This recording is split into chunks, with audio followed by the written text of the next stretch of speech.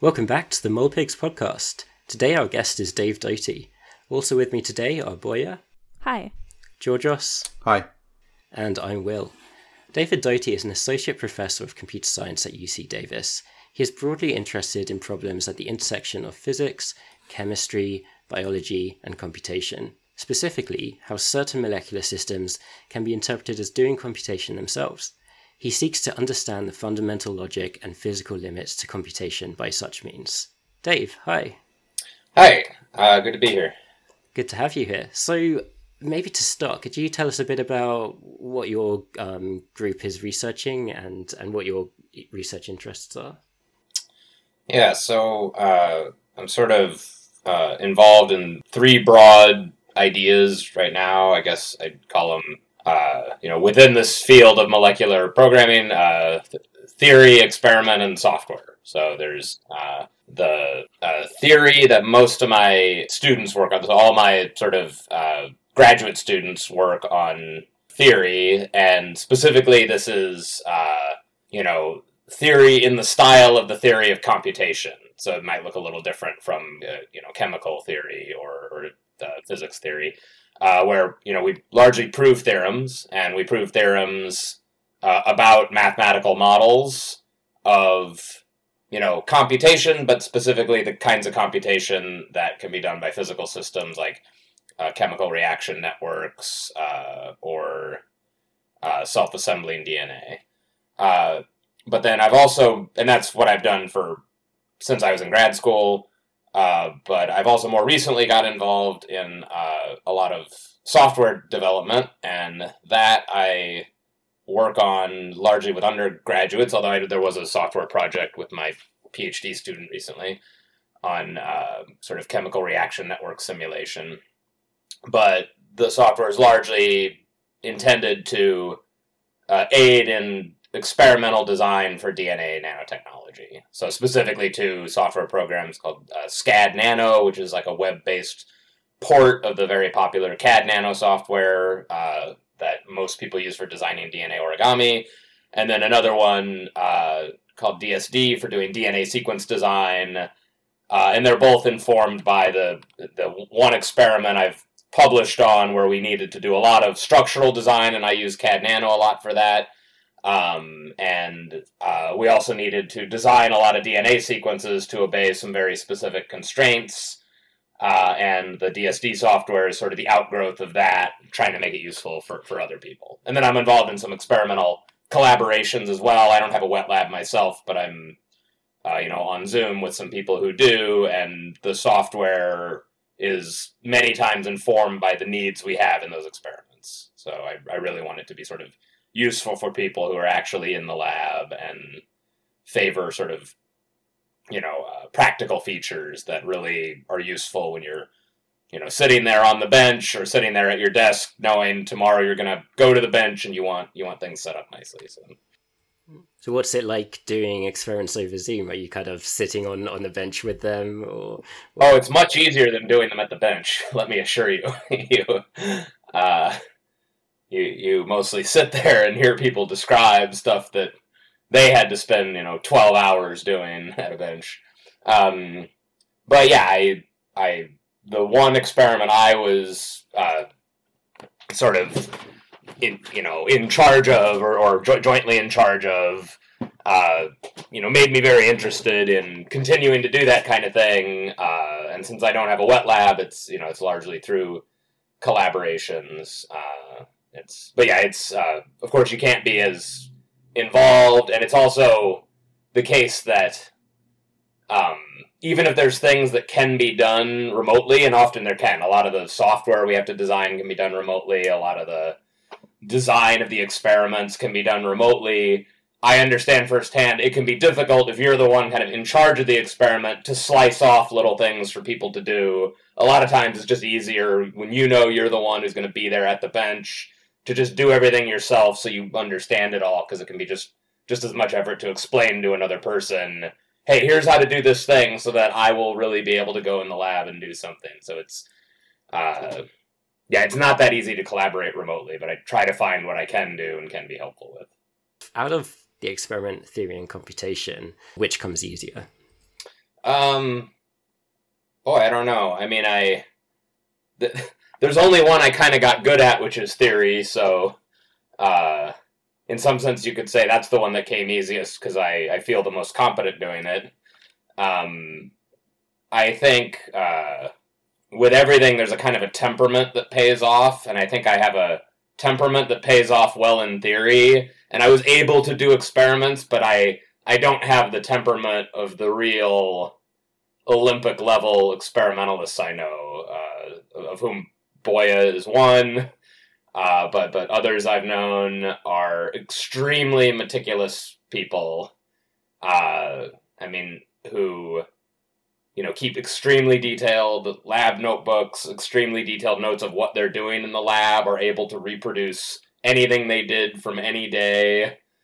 Say, like, what did you do on July 17th, 2019? They could just repeat exactly what they did.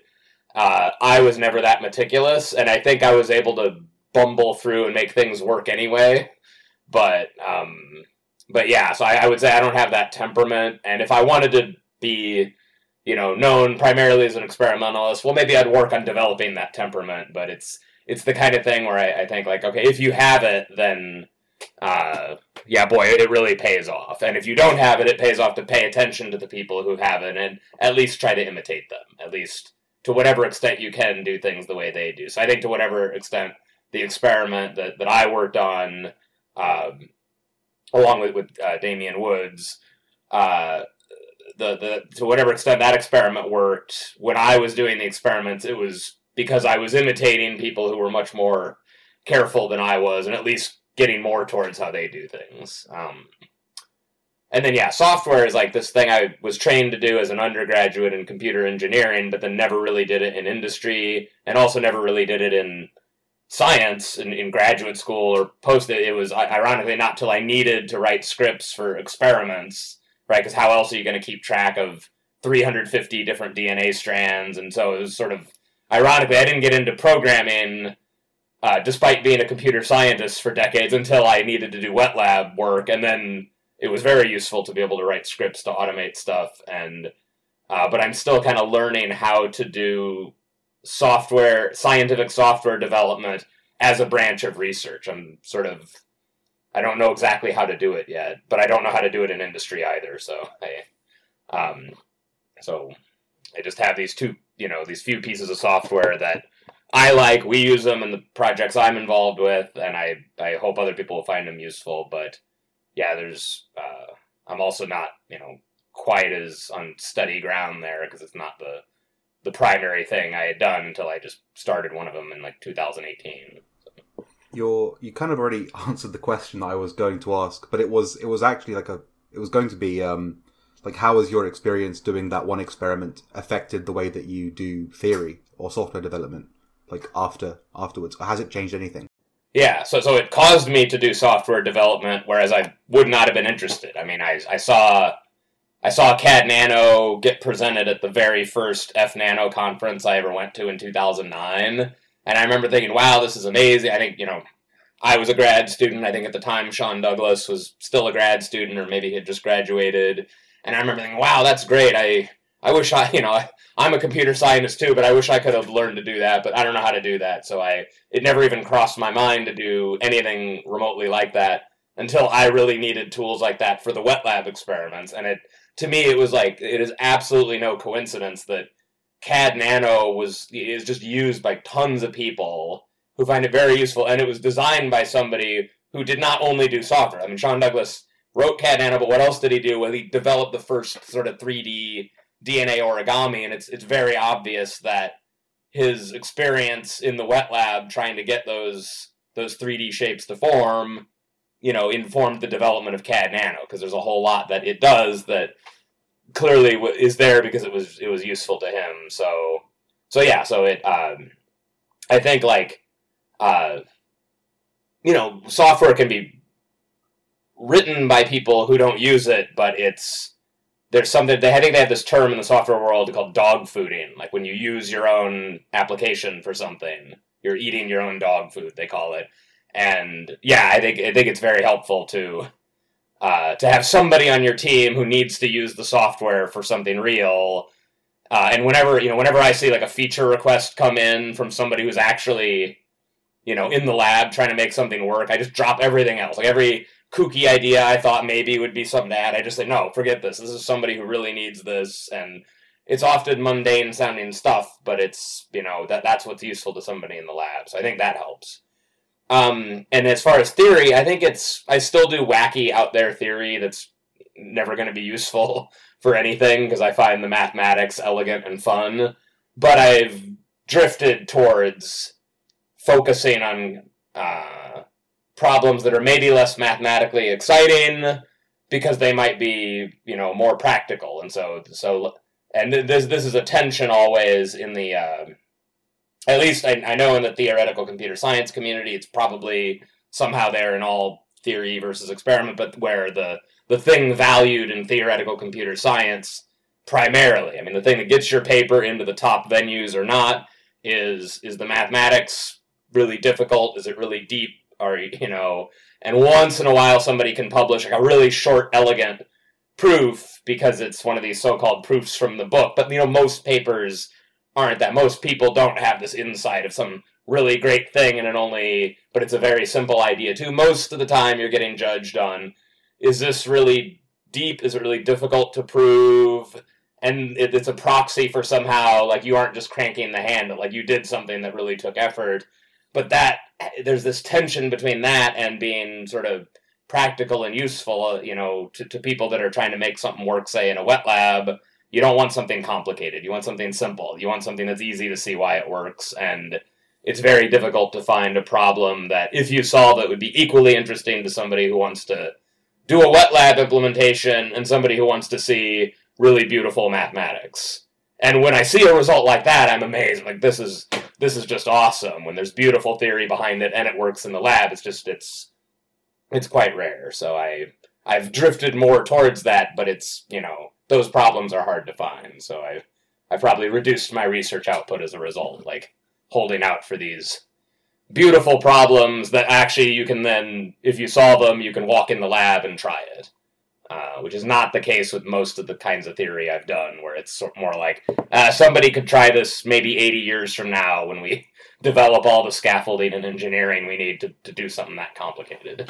Do you have any favorite examples of these problems that are written in this metaphorical book that are relevant to molecular programming? Okay, so here's one where there's no necessarily theorem attached to it, but there's this recent paper with... Boy, okay, let me make sure I get all the authors. I think it's Dio and Chris Wintersinger and Anastasia Ashova and William Shee, who published this paper on what they call crisscross self-assembly. So it's essentially not quite DNA tile self-assembly. Often when we talk about DNA tiles, we're talking about little hunks of DNA, maybe one strand, maybe a few strands, maybe a whole origami is a tile. There's a lot of work like that Greg Tikhomarov and Philip Peterson and Lulu Chian did. But it's not quite tiles, but it's still like monomers that come together, and they call them slats. But although, they weren't like proving theorems in the paper, there is a fairly simple sort of theorem to be proven that for these things to grow in the absence of a seed, which is what they wanted. They wanted to do seeded self-assembly. So if you add the seed, they grow into a big polymer. If you don't add the seed, they don't. There is a very elegant theory behind that for why it works. And then they went in the lab and made it work. And it's one of the more beautiful marriages of, simple but elegant and beautiful theory, and then, making it work in the lab that I've seen in a while. So, yeah, I would say that. So there's a recent example. Yeah, sometimes the beauty of the field is the combination of theory and experiment. You mentioned that you went to your first DNA conference in 2009. So I wonder how you feel about, for example, the conference when you were a graduate student, and how do you notice any difference between the time when the field was at the beginning stage, I'll say 2009 is still pretty young, and versus now? Let's see. I guess at first I felt pretty intimidated because it had way more sort of hardcore experimental talks than I was expecting. I thought it would be mostly kind of theory, and it was like this perfect half and half. But I didn't understand anything that was going on with the experimental talks. Of course, I also struggled with the theory talks that weren't on the exact thing I studied, but that felt more like, I bet if I really sat down, I could understand those. I just need to pick my time wisely. But with the experiments, it's like, how could I ever hope to wrap my head around this? And I remember there was somebody in the audience who I think might have been Shi Chen, I'm not sure, but it was some student at the time who seemed to have an interesting question for every single talk. And I just thought, how on earth does one person understand enough about every one of these talks to ask a riveting question that the speaker is excited to answer? And I think the answer is, just expose yourself to it enough, because it was a couple years later that I joined Eric Winfrey's lab as a postdoc, where every group meeting felt like that, where it might be somebody proving a theorem about reachability relations and chemical reaction networks, or it might be somebody showing their latest data on trying to land DNA origami onto photolithography etched surfaces and talking about divalent cations. And it was just, just whoever could follow what was going on would ask a question, and I had no idea what was going on for months, probably years, but eventually it sort of seeped in, and I was very grateful for that opportunity. And I think to that extent, DNA is it's the same today, where it's somehow just this, I love this this 3-track. I love the 3-track system. Track A on mostly theory, track B on mostly experiments, track C on whatever, and I just love posters too. I think they're a great way to learn stuff, and I feel like that is somehow or another the unique sort of strength of DNA compared to nearly any other conference I've been to, that we do this half and half thing where each side doesn't always necessarily understand. I mean, some people try to straddle both. Most people are kind of more track B or more track A, but there's a mutual respect, and I think that's somehow just very unique. You don't see that in most conferences that try to do something like, let's do a little experiment, a little theory. They kind of lean really more one way or the other, and then the other camp kind of feels left out there. But I don't feel that way about DNA, and I want that to be preserved at DNA. Like, I like the fact that everybody on the program committee reviews papers in both tracks, no matter where they come from. They can be pure experimentalists. They're going to be assigned at least one paper where they're reading proofs of theorems, and maybe not quite understanding it, but guess what? The theorists don't quite understand the proofs either. And if you've never done anything but prove theorems, you're going to be looking at AFM images or fluorescent, plots or something. And again, you won't have as much to say about that, but at least like people who work in some area are going to hear what are the first thoughts somebody has who's just totally outside of your area of expertise, but interested in the general thing you're doing. What are the first thoughts they have? I think that's very valuable to sort of hear that, even if it's not as necessarily useful as the comments from people closer to your area of expertise. So that's my favorite part about the DNA conference. How did you find out about the DNA conference you went to? Was that your first experience of molecular programming? So, I found out about the field from my advisor, who himself, I'm never sure quite what attracted him to this. I was in his group, and we were just doing nothing but theory, and one day he sent an email to the department saying, I'm going to teach a seminar course on nanoscale self-assembly. And what we were studying before then was things like Hausdorff, like fractal dimension and information theory, and just pure mathematics and theoretical computer science. And then he says, I'm going to teach a course on nanoscale self-assembly. And we just thought, what are you talking about? Do we need to take away the car keys? And And then he came in and he had like worked through some of what I consider to be like the foundational papers. And I don't know what, I to this day, I don't know what made him do that. Maybe he was thinking like, oh, this could be like a more practical application of what we do. Maybe it was tough getting grant money for pure theory, and this was, to this day, I don't know, but he somehow got interested and then showed us some of these papers, like Paul Rodeman and Eric Winfrey's paper on the program size complexity of self-assembling squares, and some the work that John Reif had done on self-assembly, and Ned Seaman, who did mostly experiments, but he's done some good theory, and there was just, and it was like, wow, there is a lot of theory of computing in nanoscale self-assembly. Who would have thought it? And so that got me into it, and then somehow or another found out, a lot of the papers I had read, they were published in the DNA conference, so when we got our first paper, me and some friends, Matt Padditz and Scott Summers, they had already published some papers, but the first one I wrote on the subject was with them, and we thought, yeah, the DNA conference is the natural place to send it, and it was in Arkansas that year, and we were in Iowa, so it was easy to drive. We wouldn't have to pay for plane tickets, so we were like, yeah, let's do it, and we went there, and yeah, it was a lot of fun. Was it love at first sight? Did you know when you went there, this is what I'm going to do for the rest of my life, or did it take a bit of convincing? I mean, I did feel, yeah, I mean, I did love the conference. I certainly felt more at home in that conference than the couple others I had been doing more pure theoretical computer science. It was also the field itself. Somehow, my PhD, I shifted topics a couple times, like really big shifts. And the last one was this one, from more just pure theoretical computer science, nothing to do with molecules, nothing to do with chemicals, into this tile self-assembly stuff, but the algorithmic aspects of it.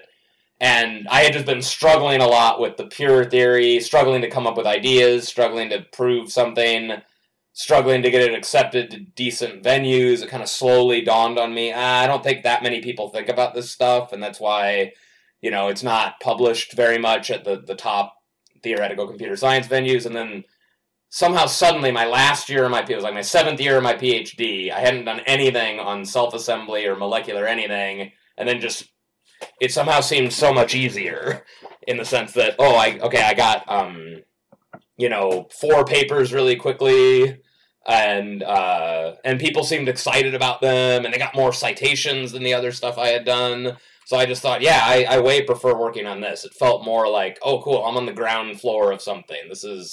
I'm not picking at the, what's left on the tree after everybody else has gotten to it. It's like this stuff feels fundamental.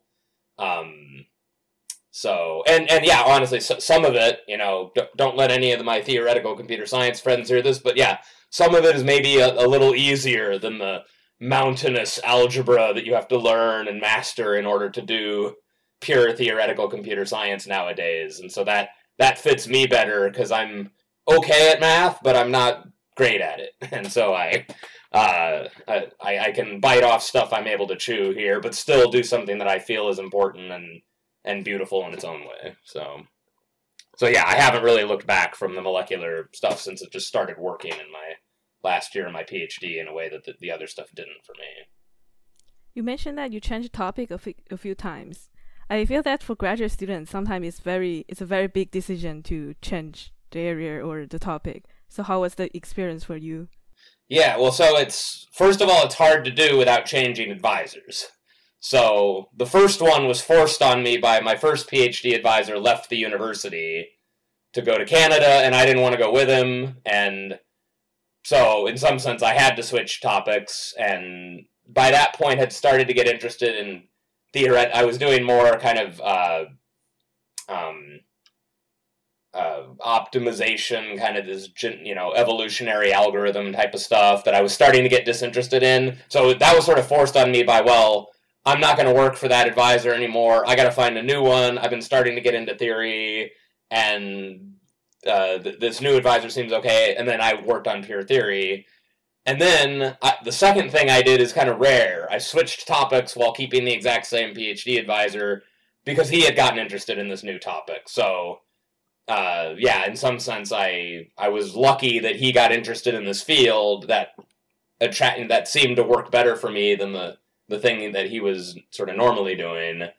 But yeah, normally it's somewhat difficult because it's, what are you going to switch to? Well, you should do something your advisor knows something about. It doesn't, by the end you'll be an expert in it even more than them, but if they're going to be your advisor, they need to be able to say something about it. So you can't really switch to a topic that they don't know anything about, because what's the advisor for? But often I think this choice comes up if somebody goes from PhD to postdoc, because it's, again, I somehow pulled this off with my postdoc, that it was on stuff I already knew how to do, but most people find they get a PhD, they've been thinking about this topic, and then, there's people kind of in their field who offer postdocs, but they're, if somebody else has money, it's usually for something specific, and it's rare for that specific thing to be the exact next thing you wanted to do after your PhD. So then you're faced with this choice, like, well, okay, I want to continue in academia,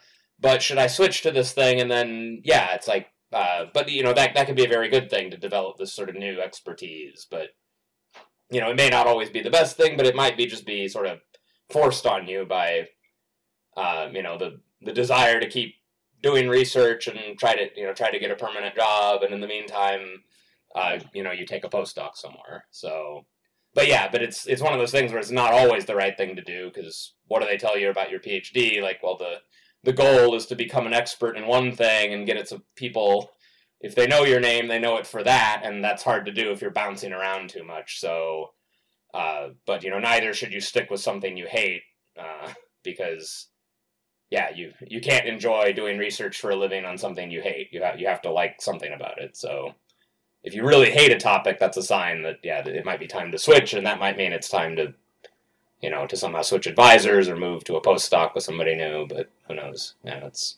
Every situation is different. Did you always know you wanted to go into academia? Not when I started grad school. It's, most grad students I know, a lot of computer science grad students want an industry job, but most theoretical computer science students want an academic job. And when I see those applicants, I think, wow, but they have a lot more foresight than I did. I didn't have any idea. But a few years into my PhD, after hanging around with professors and watching, like, okay, well, what's your day-to-day life like? It's like, oh, I wouldn't mind it if my day-to-day life was like that. So, by the end of my PhD, I thought, I'd like to go for that.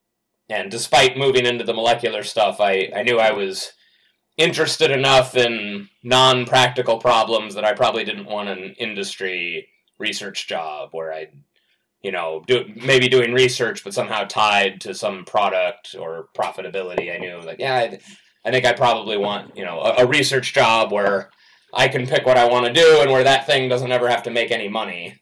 And that, that's generally academia. So, and did you find that have you found that your day-to-day life now is the day-to-day life that you expected to have based on what you saw your professors doing? It's pretty close. Because, there's also this thing that, people will say, well, it's, a lot of faculty look back wistfully on being a grad student or a postdoc, and you may not look back wistfully on the lower salary of being a grad student, and certainly not the fear and uncertainty of, like, knowing that your current job is going to end in a year or two and not knowing what you're going to do after that. Like, nobody longs for that, because that's the stressful part of it. But there are a lot of faculty who look back wistfully, because it's like, as a faculty member, what do you do? Well, you basically do a lot of the stuff you did as a grad student or a postdoc, plus lots of other things, and almost all the extra stuff is stuff you don't like. It's service and, committee work and so forth. I sort of baked that, I priced that in, because I was well aware, like, well, if you're faculty, you do the fun parts and you do the not fun parts too, and the non-fun parts they're taking about as much time as I expected, which is like, some, but not everything, and so I'm happy. I get to spend at least, I would say half my time on research and problems, and even within like teaching, the kinds of things I like to do for teaching. I mean, nobody likes grading exams or dealing with requests for stuff, but there are parts of teaching I like very much. And so if I take, all right, what are the parts of teaching I like, and what are the parts of research I like, I spend at least half my time on that. It's not like this nightmare some people paint for me, where you'll hear them say like, oh, I spend 90% of my time writing grants. I wish I could do science, but I can't do science anymore because I do nothing but write grants all the time. Or some people enjoy it. Some people are like, that's all they want to do is, write grants and let other people do the work of the grants while they have the vision to write it. But luckily, I don't want that, and I don't have that either. I spend, a few weeks a year on that, and the rest of the time I'm doing the actual science instead of the meta science of writing grant applications. So, but I think I'm somehow lucky there. Like that, everybody's mileage varies on that as well. Was it always like that, or did you have to learn some lessons along the way to get your life to this point? No, I mean, as far as just specifically about the grants, I feel I got lucky. I mean, I did seek out to help writing grants when I was a postdoc. And I remember thinking, I wish I would have done it when I was a PhD student. Although when it came time for me to give my PhD students that opportunity, it was that similar thing to being in charge of experiments where I was like, okay, we got to get this grant application written, and it would be more work for me to slice off things for people to do than for me to just do them. So I ended up fumbling on that and not actually getting my students involved with helping to write the grants. But when I was a postdoc, I did, partially because I wanted the experience and partially because the fellowship I had was ending and I didn't want to leave yet, so I needed to get money to stay on. And that was helpful because it was sort of like anything, like in a PhD, onboarding slowly, where I was writing it with my advisor who had a lot more experience, and I helped a lot, but it's the kind of thing where if I wouldn't have been there, the grant, still could have happened, but if they wouldn't have been there, it probably would have been much worse, because there was just lots of stuff they knew how to do. But then once I was involved in that then the next grant application I wrote, it was like, okay, well, I know what it's supposed to look like now. I just have to do that again on this new topic. And so, yeah, it's like anything where there's this sort of apprenticeship where probably the best way to do it is to be kind of there to help out while somebody who's really done it a lot is calling the shots. And then once you've been involved to that degree, now you see what to do yourself. And so it's not all that. It's not all that intimidating, like it was before I wrote my first grant. Where like, how do you do this? How do you do this thing where you convince the NSF or somebody to give you money? And it's like, oh, you do like you do when you write a paper. And in fact, in some ways, it's easier than a paper, because with a paper, you have to make everything work. With a grant, you don't have to make anything work. You just have to have some ideas and, maybe be convincing that they could work, but, you don't actually have to make it work. You just have to make it sound like, hey, maybe this could work. So in some senses, it's easier to write. Molpigs is sponsored by Telebit Nanosystems. Telebit designs and produces DNA nanostructures, as well as standard and customized scaffold DNA strands. They would be happy to set up a call to discuss your project in more detail. If you are interested, please visit their website at tillybit.com or contact them at info@tillybit.com. That's Tillybit, spelt Tilibit. You mentioned that there are a few things as for PhD students or postdoc to be stressed about. I wonder, how did you deal with the stress along the way? Yeah, I guess I did spend a lot of time as a grad student kind of angry.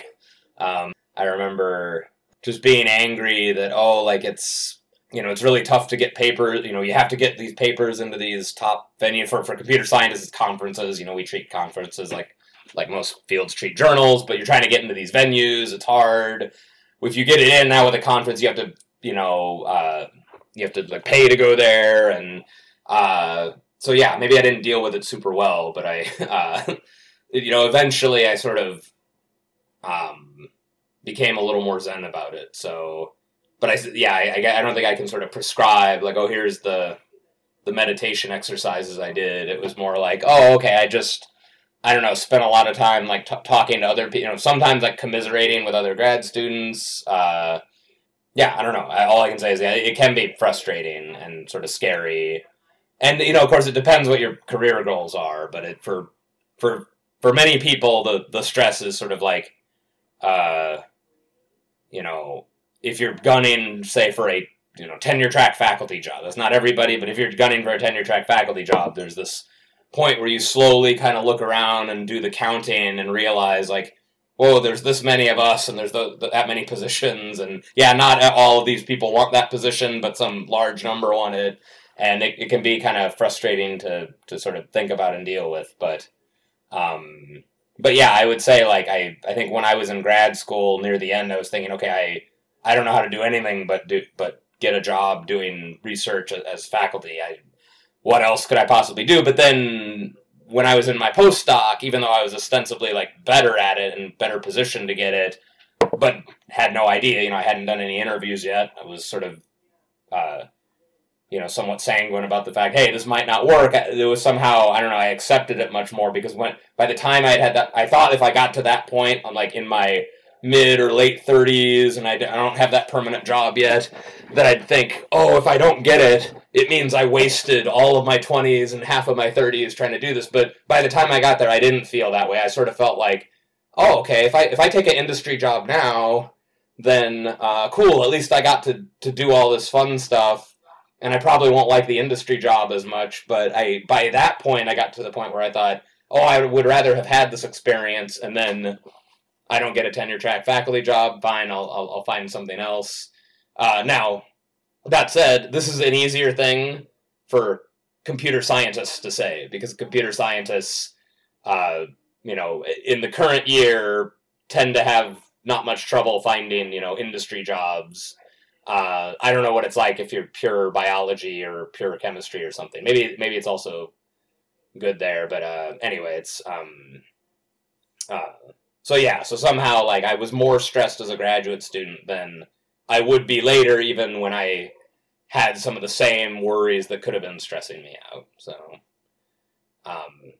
and I also remember thinking as a graduate student, oh, I don't have a permanent job. Why can't I just find a job and I get it, and then I move to that city and I just stay there and I don't keep moving around? And admittedly, there's some people where if they have families or something and they don't want to keep moving them around, this can be a real issue. But the idea of bouncing around seemed much more stressful before it happened than after it happened. But after I had moved between, two postdocs, I took one postdoc, then I took another, and then I got this job, it was sort of like, oh, like, I've just moved to these different cool cities, and I've met other people who did the same thing. Like, we ended up in the same city, they were somewhere else before, and it seemed like less of a thing to worry about after it happened than before. But again, I don't want to say, like, people shouldn't worry about it, because sometimes they just have, I didn't have kids that I had to worry about, and some people do, and that can be more stressful, but it's one of those things where it's actually, in my experience, was not all that bad to move around to different places, but seemed before it happened, like, because I didn't know anybody else doing that. Everybody else I knew, they graduated college, they got a job, and, they were like vice president of the company by the time I got my PhD, and it's like, oh, why can't I just do that instead of bouncing around like this? But now the bouncing around is like, awesome, I got to bounce around, and they were just stuck in that job, and so anyway, it's, my perspective shifted, but I'm not sure what I did to shift the perspective, but it definitely did. And have any of those experiences shaped how you now lead your research group? So yeah, I mean, it comes across, I guess, if people want advice, because I notice that, with some of my graduate students, they have this similar sort of, drive to say, okay, like they've already moved, generally they've moved to Davis to get their PhD and are thinking this was already one move too many and I'm going to have to do another one after this, but I only want it to be one. And yeah, I've tried to say, well, maybe you should do that, but it's also worth trying to look at this as an adventure. But again, it all depends on, I'm not saying like anybody's wrong to want one thing or another. Just that my personal experience was that it didn't seem nearly as bad after I did all that bouncing around as it seemed like it would be before. So I try to encourage people to think about that.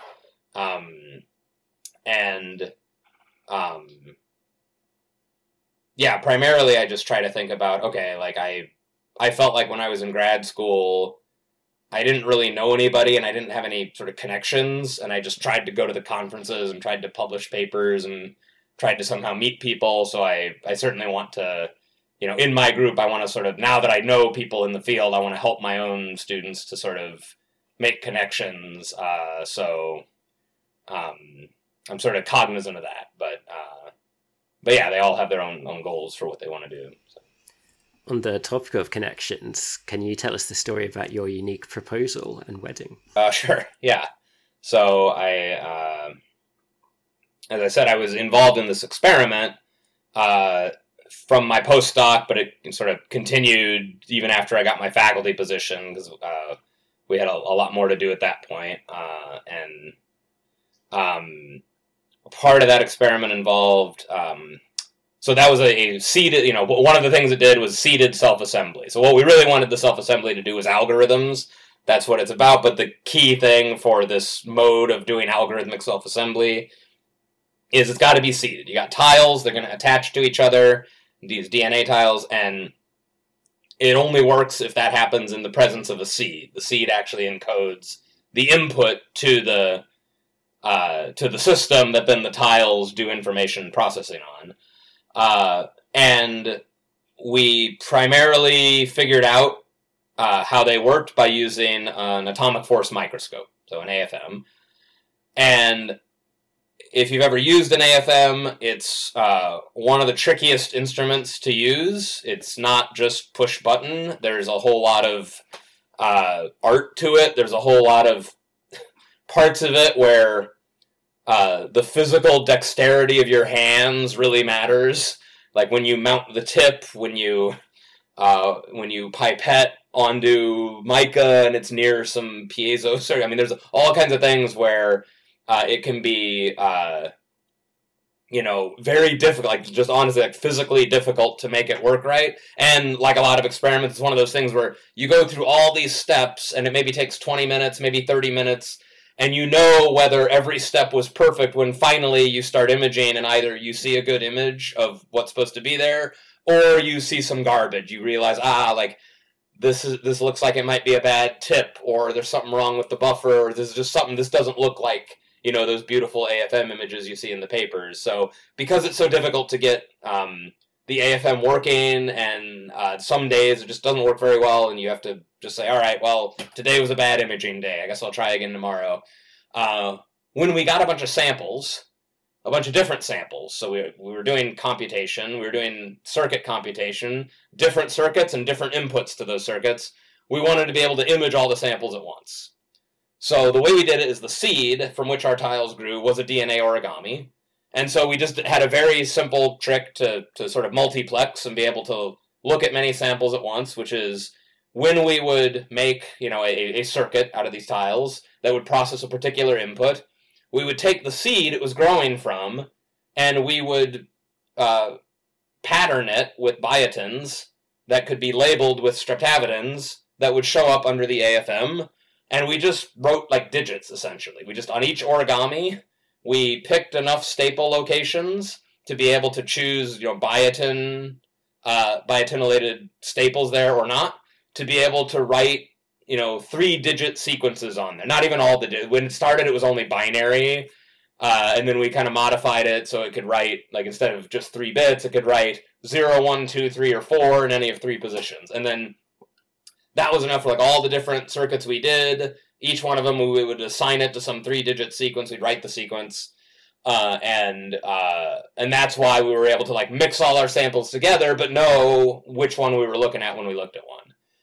And then, years after I had stepped out of the lab and hadn't used this anymore, I had this idea. Okay, well, I want to propose to my girlfriend, and we wrote some digits, but how do we write the digits? Well, they started with just bits. It started with just the ability to write a 0 or a 1, and we figured, if we just put in these, it kind of looks like a 2. If we put in these, it kind of looks like a 3. So I bet I could, like, find some of those positions that we have, and make it look like a B or like an E. And I was under a constraint here that we weren't under doing the experiment. During the experiment, we had a flow of money from a grant, and we could order new staples with biotins if we needed. Now it was sort of like, I don't know that I can spend NSF grant money on new staples if we're not doing a new scientific project with them. So, all right, so I have a constraint. I know these staples are in the freezer. I know that I can choose the ones but I'm limited to, positions that could spell out 3 digits. I've got to find a subset of those so that they spell out words that I want to spell on the surface of this origami. And I just sat there with some software, some scripts that we had written to help us write the digits in the first place. Now I was using them to test out, okay, does this look more like a B or this? Like initially I had an uppercase B and it didn't look good, but a lowercase b looked okay. And then eventually I figured out how to write 6 words on 6 different origamis that spelled the phrase, if you looked at it under the FM, it said, Beth Yim, will you marry me? And it was, and then this was all in advance of a trip that we had planned to Ireland to visit Damien Woods' lab. And so I, under the guise of just saying, hey, I want to show you what I do for a living. This is one of these instruments we use, this AFM. Like, why don't you come and look? And I was sort of showing her, here's how we operate. As you can see, things look kind of bad. And then and so it was basically 6 origamis mixed together that just landed in random positions. I did actually try what you'd think would be better, which is polymerizing the 6 in order, and that just didn't work. And I thought, okay, I'm not going to try to get that working, so I'm just going to settle for this alphabet soup of like the 6 words in random order. And then, of course, made a little image where I cherry-picked the 6 best ones and stuck them in order in an image and then showed that. So that's how I proposed, was in a windowless, like phosphorescent white room with an AFM, just sort of staring at these images. And it worked. So, and then I also, made another one that spelled the word yes in case she wanted to say yes, and then said, well, okay, let's, if you do accept, then why don't we have you reply the same way I asked the question? And I did some very rapid training and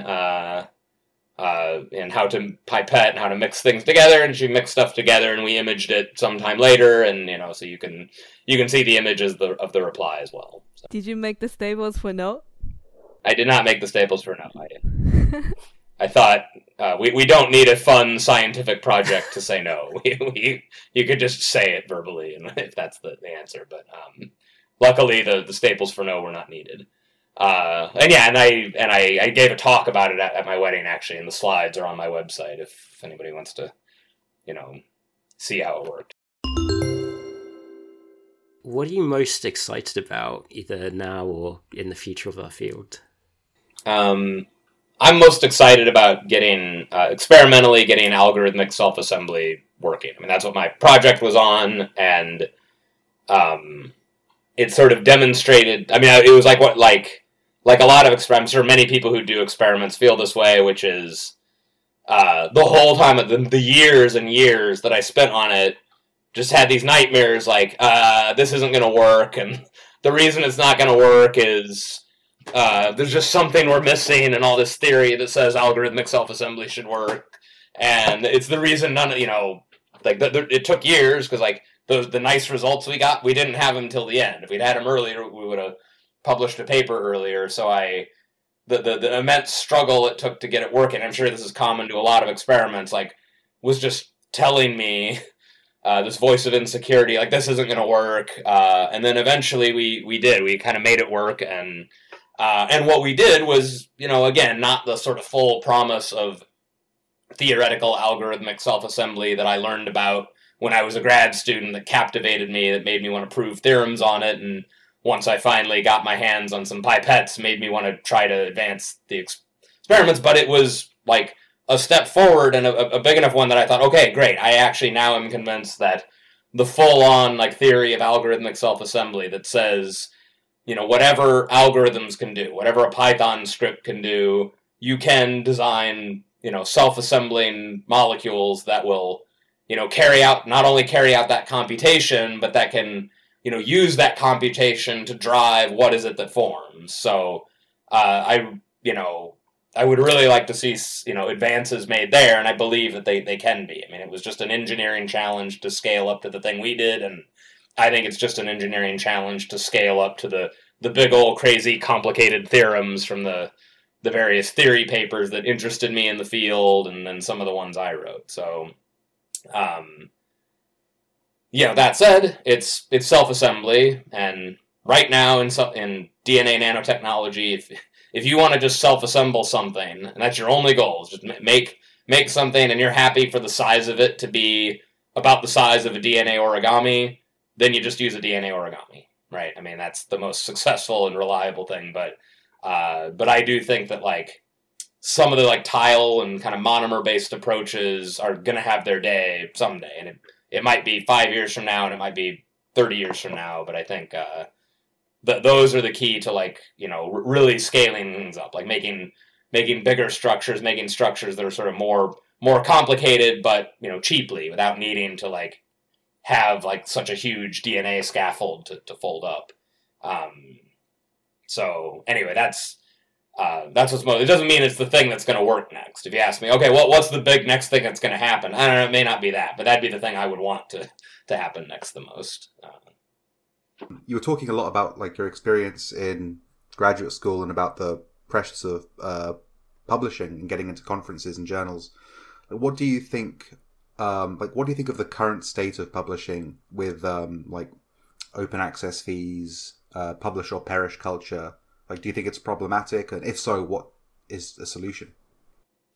So I guess those are two separate things. The open access thing is, it seems like it's getting better. I think there's some of the publishers are now kind of bowing to pressure to make stuff more open.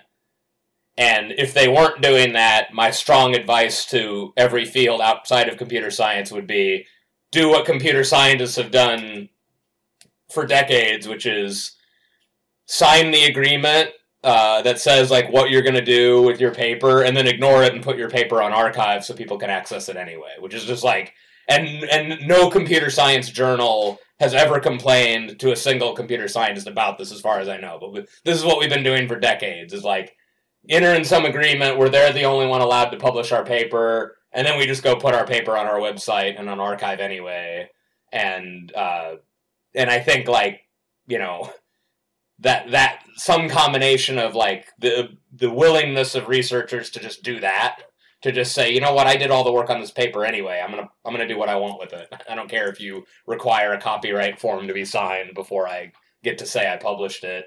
And now there's these, like, bioarchive is doing this for a lot of biological stuff, and I think there's a third one for some other field, but so that, I think, is going in the right, and then I think because of that, the journals don't want to lose relevance, so now suddenly they've seen the light and want to make stuff open access without charging people a lot of money. So, but even if they don't, okay, just keep putting your paper online, and I don't think, but again, I am frustrated that, some researchers don't, and probably not because they support the journals, just out of laziness. So it is frustrating when there's, like, a recent paper, like, post 90s that I want to access and I can't, even though the authors still have jobs and a website, and they just don't bother, putting it on archive. So I try to be conscientious to put everything on archive.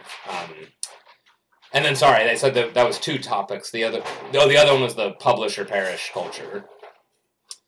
Well, it's that, I guess, like, yeah, it's an intimidating idea when you enter grad school, especially if you enter grad school and you think, oh, what grad school is going to be is just me, like, learning about whatever, what I want to learn about, what interests me, and then come to find out, no, actually you have to publish these papers, you have to publish them if you want to get a job after, and, even if you decided I don't care, well, your advisor wants you to publish them, or they're not going to get tenure, or they're not going to get their grants, and so it feels very intimidating. On the other hand, it's like, well, what else should we do? Like, it's a job, and you're taking money from grant agencies, and that ultimately comes from taxpayers or from tuition money that, some of which goes to teaching, but if you're in like a research lab, it's like you're probably not doing enough teaching to justify the tuition that the students are paying. So in some sense, it's like, well, every job is do the thing that's the main activity of that job or perish. And in our case, the thing that's the main activity of the job is publish. So it's like I don't know. It sounds, I think, more intimidating outside of academia than it feels inside. Where inside, it's like, well, we have to do something. Now, that said, there are, of course, terrible metrics people can use to try to evaluate, are you doing it correctly? They can do stupid things like count your number of papers and decide you're good or bad based on that integer. They can take other integers that seem more sophisticated, like your H-index or your citation count, and can judge you based on that.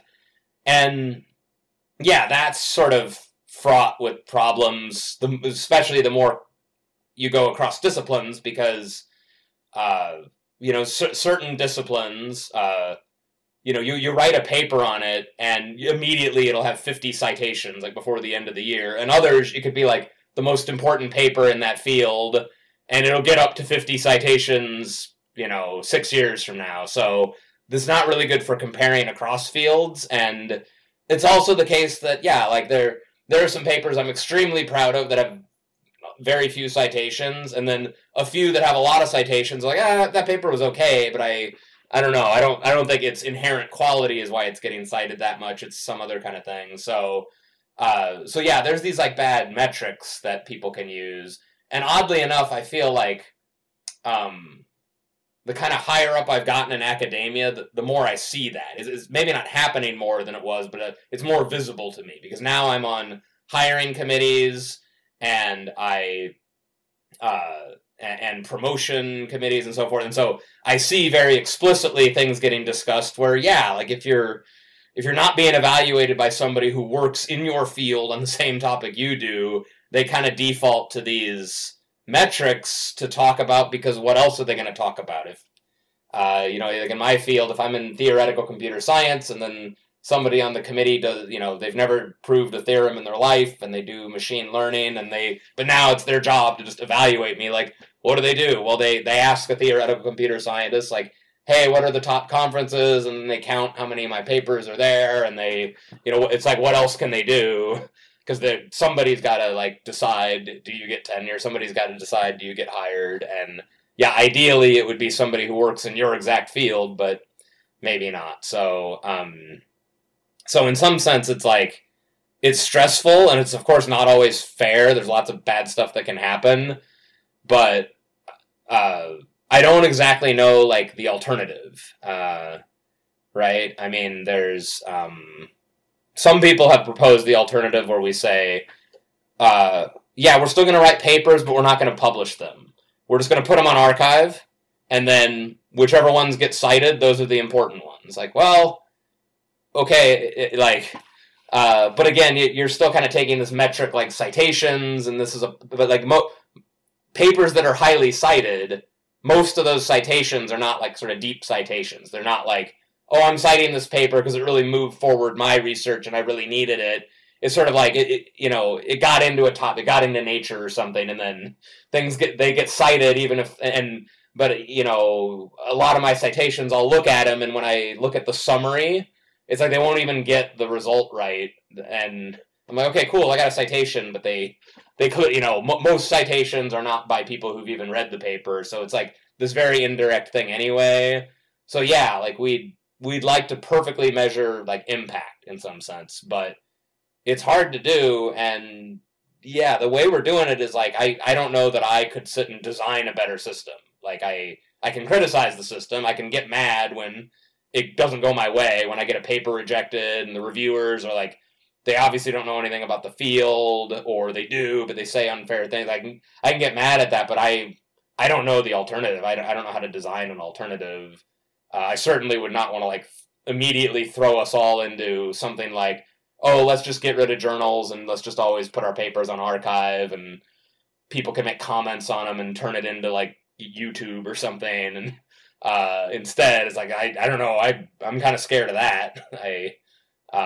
So I actually don't think that the current peer review process is as broken as I've heard people say it is. It doesn't mean it's perfect, but it's, I actually wouldn't know how to fix the things I don't like without making other things even worse. So I don't know.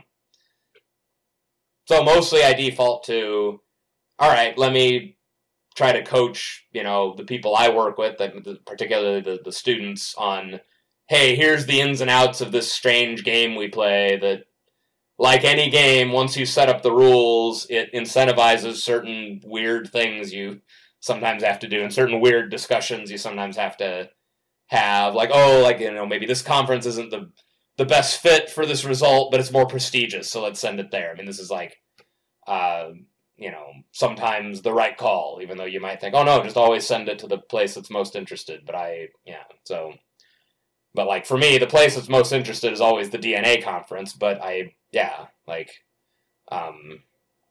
also when I get reviewed by my peers, like people in my department, I always get comments like, oh, he publishes a lot in the DNA computing conference, and this is a, mid to low tier conference. Its rejection rate isn't as high as these other things. And so it's like, I think that's a goofy thing to say, but also, it would be career suicide for me or for my students to just say, hey, the DNA is the best fit. Let's send everything we have there. Like sometimes we have to think in this different way. And it's like, I don't know. I just sort of accept it, and I don't worry about it as much as I used to. A bit of a wild card question. What do you like to do in the macroscopic world when you're not deep in the microscopic world? In the macroscopic world? So one hobby I got really into was sitting in my house for a year. So that was, that was one thing. But I guess the main things that get me out of the house nowadays are, I've tended to go on bike. I started just sort of riding my bike around a lot. So I do a lot of bike rides. I do a lot of hiking with my wife, and we just bought some kayaks. So now we started kayaking, even though it's apocalyptic and horrifying to kayak on lakes in California right now. We went to one that, if you look at the Google satellite images, the water is next to the parking lot. But when we got there, we had to hike these things over a quarter mile to get to the edge of the water, because the lake was, I think, 40, it was something like, 12 meters below where it normally is. So, but anyway, we eventually get out to the water and get on the lake. And somehow lately, I don't know if this is my midlife crisis, but my wife's also doing it, when she got me into it, is we've this summer started doing jujitsu. So I go and, roll around in pajamas for an hour every day or so. Thank you so much for joining us, Dave. Stay tuned to our newsletter for details on our next podcast episodes. Thanks for listening.